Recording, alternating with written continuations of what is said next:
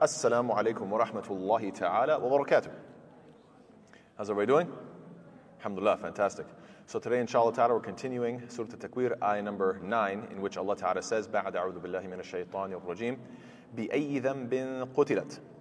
For what sin was she killed? So, of course, this is in reference to the previous ayah about the young girl that was buried alive. And of course, this is in reference to the pagan Arabs who would see, we talked about it last week, I don't want to go over too many details, but basically they would see having a daughter as something that was a deficiency, something that would be a problem. So Allah Ta'ala is now asking the question, for what sin was she killed? She'll be asked. So this can first and foremost be also pronounced بِأَيِّ ذَنْبٍ قُتِّلَتْ with a shadda, that's another valid pronunciation, and قُتِّلَتْ with the shadda is more emphatic. Dhanb is an interesting term because normally we would translate it as sin. There's many different words in the Arabic language for sin. And ithm is also a sin. Ma'asiyah is also a sin. It just so happens to be the case that a dhanb could be a reference to the smallest infraction, right? As opposed to, like in English, when you say like an infraction, it could be a small thing, right? As opposed to the term in English, violation. That's something like, usually you think of something bigger, right? Like something worse. But this could be translated as, what was even the smallest infraction? What was the smallest thing that she did wrong? This is obviously a rhetorical question. And the answer is that we can't even find the smallest fault, obviously, because it's a child. If the innocent baby will be questioned, then what about the rest of us? That's one very important question we have to ask. If even the innocent baby is going to be questioned, then what about me and everything that I have done? And even the anbiya, even the mursaleen, as Allah Ta'ala says, وَلَنَسْأَلَنَّ الْمُرْسَلِينَ. Allah Ta'ala mentions that we will surely question the messengers. So yes, indeed, even the messengers will be asked, even the young child will be asked, everybody will be questioned on that day. SubhanAllah. This question is very reminiscent, SubhanAllah, of which ayah? Here, let me see if anybody can get it. Another ayah in which somebody who is innocent is being asked in front of everybody about a crime that was alleged to that, or attributed to that person, even though that person is innocent of that crime. I'm kind of giving away here. Isa alayhi salam, exactly right, mashallah, tabarakallah. Allah says, وَإِذْ قَالَ اللَّهُ يَا عِيسَى ibn Maryam, أَأَنْتَ قُلْتَ لِلنَّاسِ اتَّخِذُونِي وَأُمِّيَ إِلَهَيْن مِّن دُونِ اللَّهِ. And beware of the day when Allah Ta'ala will say, O Jesus, son of Mary, did you say to the people, take me and my mother as deities besides Allah? He would say, exalted are you, O Allah. It is not for me to say that to which I have no right. So this is another case of the one who's being questioned is innocent, but the main objective is for the audience to really reflect. So obviously when it comes to the father that killed the child, they know, oh my goodness, what a bad sin that I have done. They're paying attention to this trial because they know that they are the killer. And in this other case, you have that Isa alayhi salam clearly did not call to shirk. Even in the New Testament, it says that he prayed to God. He said that, by myself I can do nothing. And there's so many quotes that demonstrate that Isa alayhi salam was a worshiper of God and that was humbled to God. He prayed to God. He made sajda to Allah subhanahu wa ta'ala. And so all these people, and by the way, we're surrounded by these people, who say what? I'm sinful, I'm a bad person, I deserve hellfire, but Jesus went on the cross for me. So that means they're banking everything on one concept, that Isa alayhi salam is going to take all their sins to himself, right? So you can imagine why Allah Ta'ala mentioned this, to say, listen, you know what's going to happen on that day? All these people are saying, I know I deserve hell, I know I never practiced the law, I know I made a lot of mistakes, I know I didn't care about rules, but I had faith in Jesus. So that He's my one saving grace. He's that one thing that's going to save me on that day. And Allah Ta'ala says what? On that day, just like every other worshiper, He's going to be asked, did you claim this? Did you claim to be God? Did you claim that you took the sins of mankind, that they're all not guilty because of you? Did you claim any of this? And you say, Ya Allah, if you knew it, I didn't say any of this. A'udhu billah, I was a worshiper, Ya Allah, you know. And so imagine the pressure of those watching. Millions, billions of people, subhanAllah, can you imagine, on that day? So this is what this is called a su'al al-istinkari. Istinkari means a rhetorical question, as in it's a question that is not like literally asking for an answer. The answer is obvious.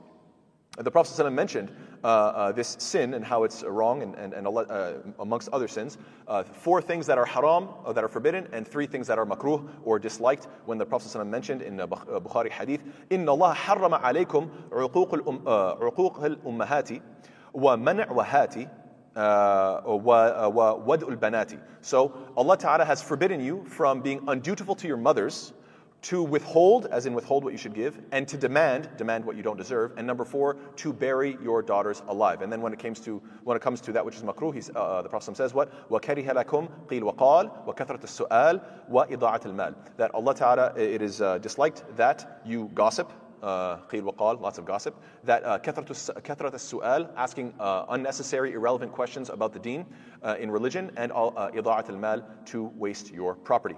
So of course, there is no answer to this question, but the answer is obvious. بِأَيِّ ذَنْبٍ قُتِلَتْ, for what sin was she killed? The answer is قُتِلْتُ بِغَيْرِ ذَنْبٍ. I was killed for no sin at all. I was killed for no sin whatsoever. That's obvious. Now, what's something beautiful about children, and I think this is a very beautiful quote from As-Suyuti, rahimahullah. He says something so beautiful. He says, خَمْسُ خِصَالٍ فِي الْأَطْفَالِ لَوْ كَانَتْ فِي الْكِبَارِ مَعَ رَبِّهِمْ لَكَانُوا أَوْلِيَاءَ. SubhanAllah, what a beautiful quote this is. He says that 5 qualities that are in children, if they're found in adults towards their Lord, they would make them righteous. If you have these 5 qualities, basically childlike qualities towards your Lord. What are they? Number 1, لَا يَهْتَمُّونَ بِالرِّزْقِ. You notice how children, they don't worry about rizq. They don't worry about, you don't care about your rizq. A child doesn't think about these things. I'm sorry, could we stop the conversation? Is that all right? We can talk outside, inshallah. Sorry about that, it's just very distracting. Jazakumullah khairan. So, لا يهتمون بالرزق, that they don't worry about their provisions. That's this, to have a childlike quality. Number 2 is what? وَلَا يَشْكُونَ مِنْ خَالِقِهِمْ إِذَا مَرِضُوا. They don't complain about their creator when they're sick. Those of you that work in childcare, which some of you do, mashallah, I'm sure you're aware that kids don't ask, like, why am I going through this? Why did God create me with this problem or with this disease or whatever the case is? You find rather that they don't do that. وَيَأْكُلُونَ الطَّعَامِ مُجْتَمِعِينَ. They eat food together. Isn't that so funny? What a beautiful observation. The kids always eat together, right? They don't go and let me grab my food and go to the basement and just eat by myself. I mean, you develop those qualities, unfortunately, when you become an adolescent, but when you're a kid, you eat together.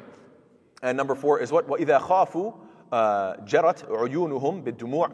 That when they get afraid, then their eyes flow with tears. So this is a quality that, of course, towards your Lord, when you are afraid and when you fear Allah Ta'ala, you should be able to cry before your Lord. And then, of course, وَإِذَا تَخَاصَمُوا تَسَارَعُوا إِلَى الصُّلْحِ. This is probably, let's focus on this one. This is the best one, in my opinion at least. That when they argue, they rush to reconciliation. What a beautiful quality that kids have. That you find that when 2 kids are fighting, they get crazy, I'm so mad at you, they push each other, they smack each other. Then 2 seconds later, the kids are playing and they want to play too. Let's just have fun, right? And I would say that as adults, unfortunately, we lose this quality, and I'm mad for 10 years later, I'm still mad at the guy because of some comment I can barely remember. Who cares, man? Just let it go. SubhanAllah, may Allah protect us. Another very important observation about this is that if you pay attention to the context, you have, how many ayat was it? It was 8 ayat prior to this, which are talking about the destruction of the universe. And then 1 ayah talking about one particular death. Where do you have an ayah that reminds you of this? Is there an ayah that parallels this concept? The whole world being destroyed, 1 person being destroyed. Come on, that should trigger something. Nobody? Aha, mashallah, tabarakallah.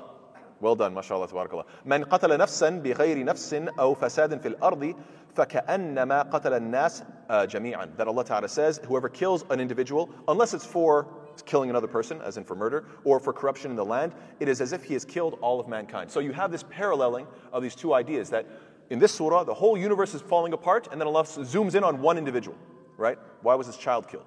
And in this ayah, same situation. If you kill 1 person innocent, that's like killing all of mankind. So subhanAllah, this parallel, why is that the case? I've heard 2 interpretations that I think are both quite fascinating. One possibility is that, and I thought this was really beautiful. I mean, think about this. Every human being has their own subjective perspective of Earth, right? My experience of planet Earth and creation is not the same as yours, is not the same as his, is not the same as et cetera, right? We all have a different experience of the world. So when you kill an individual who's innocent, what are you doing? You're deleting that version of reality, right? You're deleting their subjective experience. And it's not the same as anybody else's. Isn't that a beautiful concept? So you could see how, by killing 1 person, you're killing a reality. You guys get the point? Isn't that kind of, I found that very deep. I don't know if you guys are, deep? Yes? Go, alhamdulillah. Another perspective that I thought was very straightforward and very simple is that all of humanity came from 1 person, Adam alayhi salam. And nobody knows what the potential of any of us are. Theoretically, it could be the case that humanity in the next, I don't know how many years, is wiped out, and the only bloodline that survives is either mine, or yours, or his, or the other, right? And you don't know how long Earth will last. It could be the next 10,000 years, it could be the next 1,000,000 years, you don't know. So the fact of the matter is, any one individual has the potential of what? Mankind. You guys get the point there? So therefore, you kill 1 person, potentially that person could have been planets full, or a planet full of people, right? Or theoretically, if they colonize other planets, whatever. We're not going to get into all that. But you get my point, that the numbers-wise, you just killed 1 person, you don't know what their potential could have been in terms of how many people would have come from that person. So killing 1 person is like what? Killing all of mankind. See these two perspectives? I personally find them quite fascinating. Wallahu a'lam. I'm going to now talk about something a little uncomfortable, but alhamdulillah, it's not Jum'ah, and so hopefully nobody will get mad at me, inshallah ta'ala. I know that with Jum'ah, I try to stay away from these things. Like, I gave a khutbah on this topic that was sort of similar to it, about like jinn and so forth, and I avoided this point. But anyway, I'll mention it now because inshallah, hopefully it's okay. The topic of child sacrifice, very uncomfortable topic, but still, it is a reality that child sacrifices have taken place throughout human history. We know of the Aztecs, we know of the Incas, we know of the Mayans. They used to throw their kids into like volcanoes and so forth. We know that the Bible talks about it in Jeremiah 32:35. Mentions they built high places for Baal in the valley of Ben Hinnom to sacrifice their sons and daughters to Molech. This is a deity that they would sacrifice their children to. And also it mentions in Leviticus 20, verse 2, it says, "Say to the Israelites, any Israelite or any foreigner residing in Israel who sacrifices any of his children to Molech is to be put to death. The members of the community are to stone him." So the question is, why is it that human sacrifice was something popular throughout history? Is it just a coincidence that people would do stuff like this? I don't think so. There must have been some sort of benefit. And we know that Satanists, and I read a book about this called Demonic Foes, and it talks about possession and I think it's called demonology or whatever the term is. But yeah, it talks about this topic at length, and it talks about how this stuff is alive and well today, unfortunately, specifically when it comes to Satanist, like the Church of Satan is a real church, by the way, and they do actually have members, and they do actually have like gatherings and so forth, and they will have, and I apologize if this is offensive to, this is offensive, so brace yourselves. But anyway, they do have, let's say, an orgy, and then when the women become impregnated, they will abort those fetuses and use them in rituals.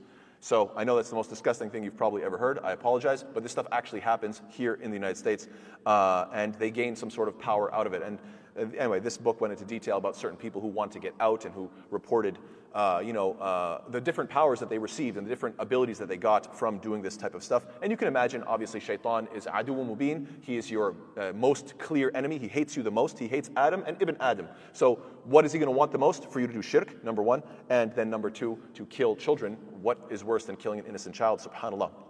Nowadays, I do believe that we do have certain satanic beliefs that are right in line with the sacrifice of children, and it's right in front of our eyes, right under our noses, and we see it every day.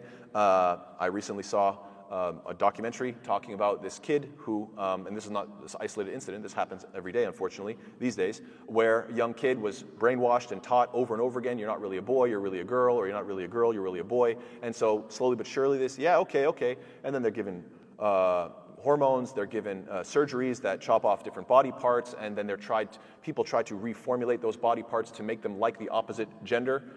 I'm not going to go into too much detail. I think everybody gets where I'm going with this. And then these kids end up having all sorts of infections, all sorts of problems, depression, often suicide. And so you are sacrificing this child for this ideology, for your belief system. I would call it your deity. And it's disgusting. It was so sad to watch this young kid who was like, will I ever be able to actually enjoy intimacy? Will this ever work? And they're like, we're trying to figure it out, because they don't know what they're doing. They're freestyling. They're just, there's no science behind this. They're just a bunch of doctors making money and making it up as they go along. Like, oh, how do you remove a male organ and then reconstruct it to a female organ? There's no blueprint for this stuff. They're freestyling and they're practicing on kids, and these kids end up completely messed up. So this is exactly what Shaitan promised when Shaitan said, وَلَأَمُرَنَّهُمْ فَلَيُغَيِّرُنَّ خَلْقَ اللَّهِ, and I will certainly command them, so they will undoubtedly change the creation of Allah. This is Shaitan's promise, as Allah Ta'ala mentioned in Surah Nisa, ayah number 119. I guarantee, I promise you, they will not be happy with themselves. I will keep pestering them and keep putting in their brains, you're not good the way you are. You're not enough. You need either the tattoo or the piercing or the gauging out, or you need to cut body parts, you need to change body parts. You're never good the way you are. You need to constantly transform Allah's creation. This is unfortunately part of the disgusting culture that we're in, that I do believe is very much geared towards child sacrifice. And also, this, just as a side point, this concept of non-binary, right? Allah Ta'ala made us in binaries, right? Allah Ta'ala says, Subhana alladhi khalaqa al-azwaja kullaha. Exalted is He who created everything in pairs. And by the way, you know what surah and ayah this is? 36. MashaAllah. Quite beautiful. Surah Yasin, ayah number 36. So even the numbers are nicely paired. And same thing with the surah when Allah Ta'ala says what? وَمِن كُلِّ شَيْءٍ خَلَقْنَا زَوْجَيْن لَعَلَّكُمْ تَذَكَّرُونَ. And of all things we created two mates. Do you know what surah and ayah this is? 5149. I thought they're just so beautifully put together. You know, you think 50-50, right? And then one up, one down, 5149. So Surah Dhariyat, ayah number 49. So even the numbers are beautiful. When Allah Ta'ala mentions, you know, I put them in pairs. I make things in pairs, you know. And so, subhanAllah, for somebody to say, I'm non-binary, really what they're saying is, I am what? Al-Witr. I am unique. Qul huwallahu ahad. I'm one and unique. No, I'm sorry. Allah Ta'ala created you, male, female, right? Allah Ta'ala created you to need the opposite gender. You know, that's how we grow up and we get married, and this is how we are supposed to be designed. And for you to say, no, I'm unique. I'm like nothing else. I'm non-binary. Allah Ta'ala is technically, in that sense, you know, He has no pairing. وَلَمْ يَكُنْ لَهُ كُفُوًا أَحَدٌ. He has no kufu. He has no pairing. He has no, you know, opposite, or whatever term you want to use. So this is, subhanAllah, a step in the direction of we are divine, we can make ourselves whatever we want to be, there's no limits, you know, there's no such thing as a fitrah or a nature. I can make myself in my own, whatever image I desire. A'udhu billah, these are all concepts that are trying to reject the concept that we have some sort of a purpose or design or some sort of a teleology, some sort of right way of being or made for a purpose. Anyway. Then, of course, we know that Allah Ta'ala says that we should not kill our children out of fear of poverty. وَلَا تَقْتُلُوا أَوْلَادَكُمْ خَشْيَةَ إِمْلَاقٍ نَحْنُ نَرْزُقُهُمْ وَإِيَّاكُمْ. That, and do not kill your children for fear of poverty. We provide for them and for you. We know that Abu Hurairah, radiallahu anhu, he mentioned, this is a quote from him himself, not from the Prophet ﷺ, but Abu Hurairah himself saying that from amongst the ashrat al-sa'ah, from amongst the signs of the hour, لَا تُؤْخَذَنَّ الْمَرْأَةُ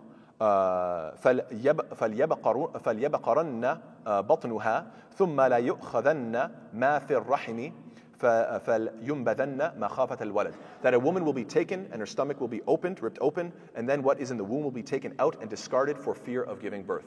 So subhanAllah, this is from the signs of Judgment Day, and this is something that unfortunately we see plenty of it today. When it comes to the Sahabi who killed his daughter, many people think that this is a narration about Umar ibn al-Khattab anhu, but it's not. There's nothing authentic saying this is Umar. However, there is the narration, أن رجلا أتى النبي صلى الله عليه وسلم فقال يا رسول الله إنا كنا أهل الجاهلية وعبادة أوثان وكنا نقتل الأولاد وكانت عندي ابنة لي.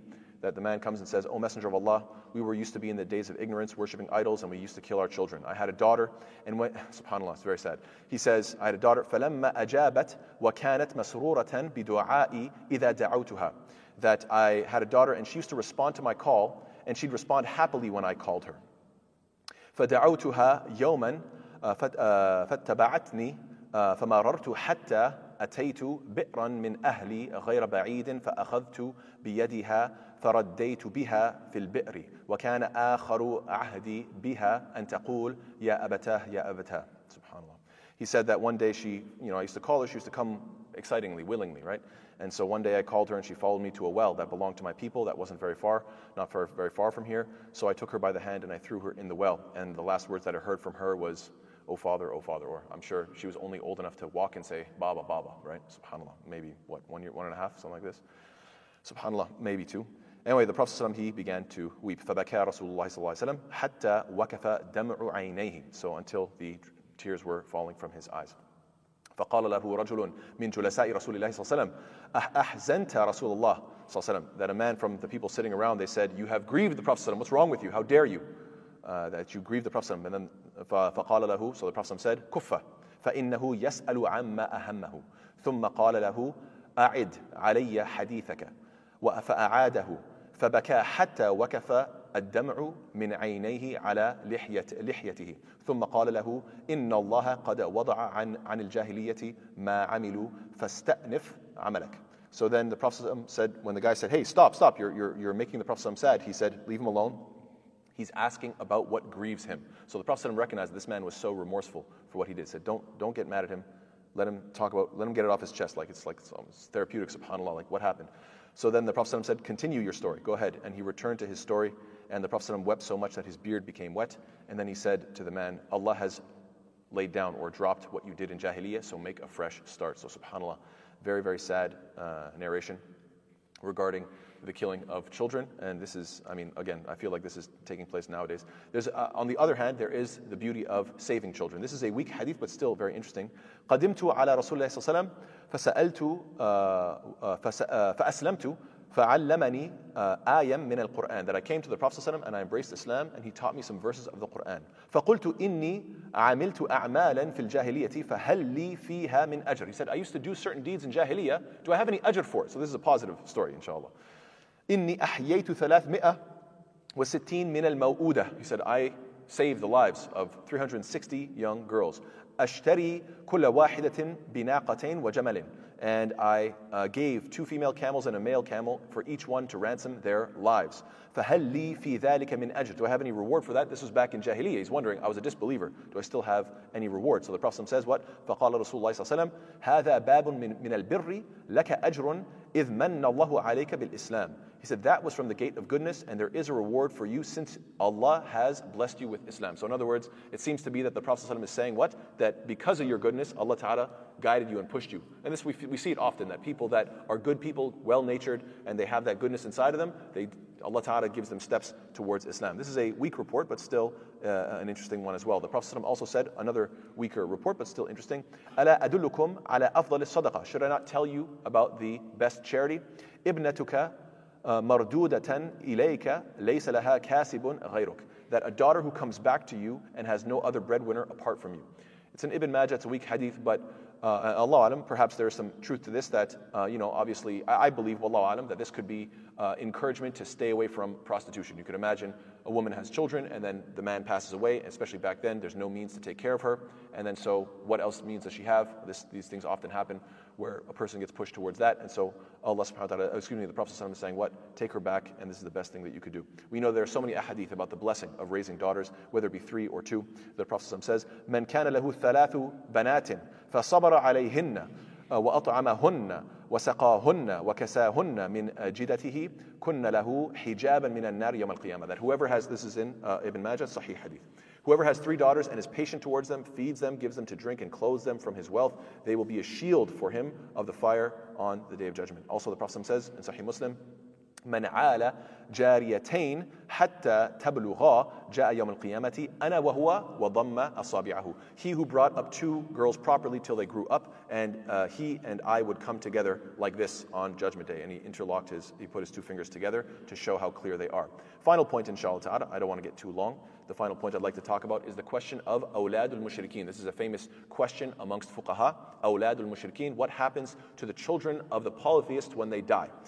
The consensus, for sure, is that when it comes to Muslims' children, they go straight to paradise if they died before puberty. No question about it. If a person has a child and that child dies before puberty, from a believing family, consensus, that child is in paradise, inshallah ta'ala. However, scholars have debated whether the children of the mushrikeen who die before puberty go to paradise or hellfire, but I would have to say that Ibn Abbas, he uses very good evidence. He uses this ayah as evidence. بِأَيِّ ذَنْبٍ قُتِلَتْ.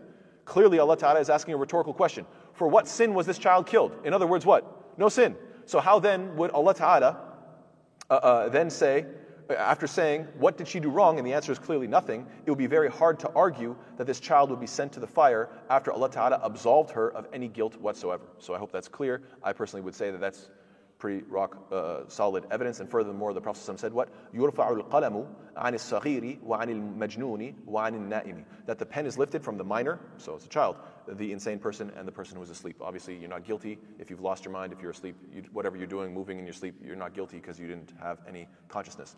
And of course, this ayah moves beautifully into the next ayah where Allah Ta'ala is mentioning, for what sin was she killed? Every injustice will be on trial, and the testimony of the person who was wronged will go in the oppressor's book of deeds, as is suggested by the next verse where Allah says, وَإِذَا الصُّحُفُ نُشِرَتْ. So we'll continue with that ayah, inshallah ta'ala, next week.